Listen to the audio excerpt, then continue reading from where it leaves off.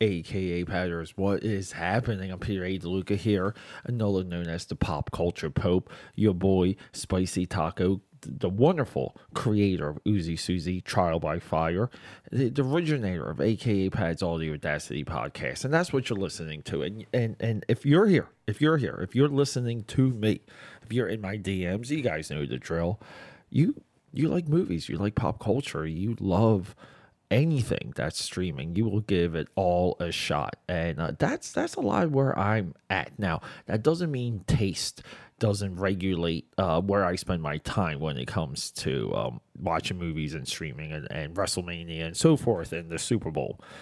Sorry, I'm a little just souped up on energy drinks. What are we talking about? I'm going to give you two numbers here. $850 million worldwide.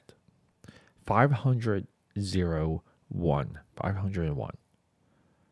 worldwide. These are the numbers. 2018 Venom, 2021 Venom Let There Be Carnage. Now, COVID hit.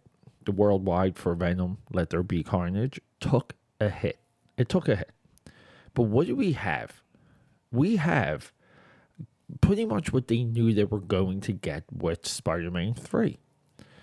Venom in a movie is a smash. Visually, people want it. They want the t-shirt. The kids want the action figures. Venom is bank. Is a too much ego that same Raimi for Spider-Man 3. Is it his ego that he didn't play ball? It certainly is. Because Sam Raimi would still be directing Spider-Man movies to this day with Sony from the original Tobey Maguire thread. If he just played ball and listened to what the executives knew. The executives are like, look, man, look, dude, we want to make money. We want to stay in business. You want to send your kids to college. We can help you with that. Can you put Venom in your movie so we can all heckle our way to the bank?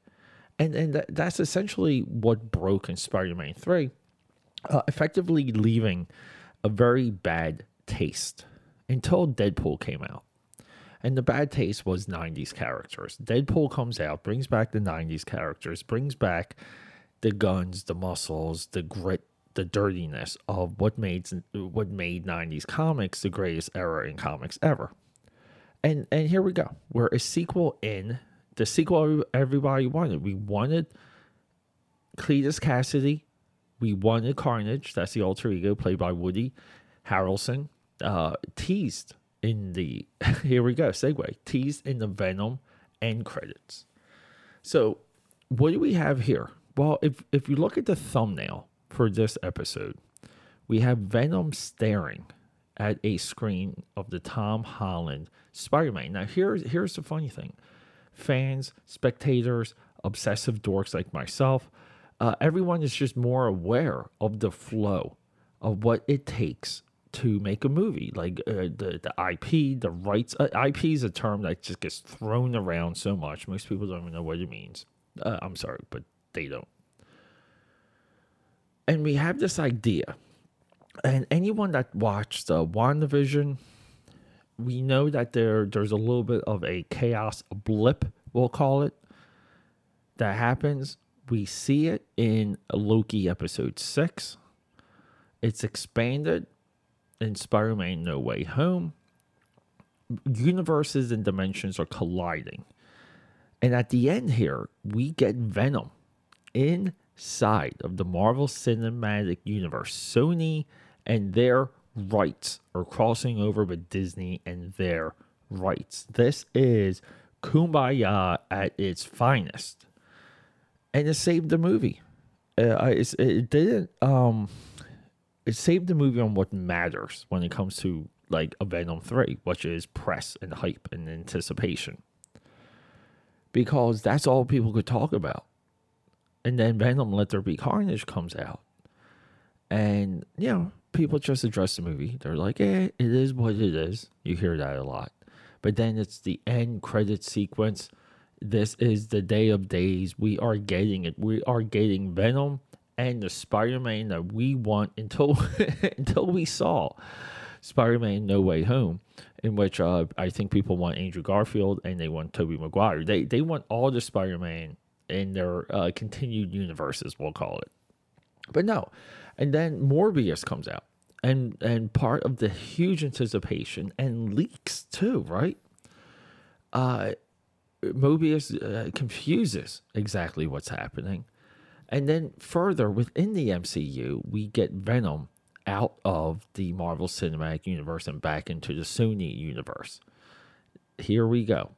Maybe what might be the greatest end credit sequence of all time went to waste in this calendar year, and no one is enraged about it. No one realizes the missed opportunity.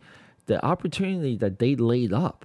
I mean, they took a chance, and it's like it's happening. And who knows what the future is going to lie. And I think that's where the interest is. People really want this to kind of get reset again. Get reset meaning we want Venom and we want Tom Holland. You have to make it happen.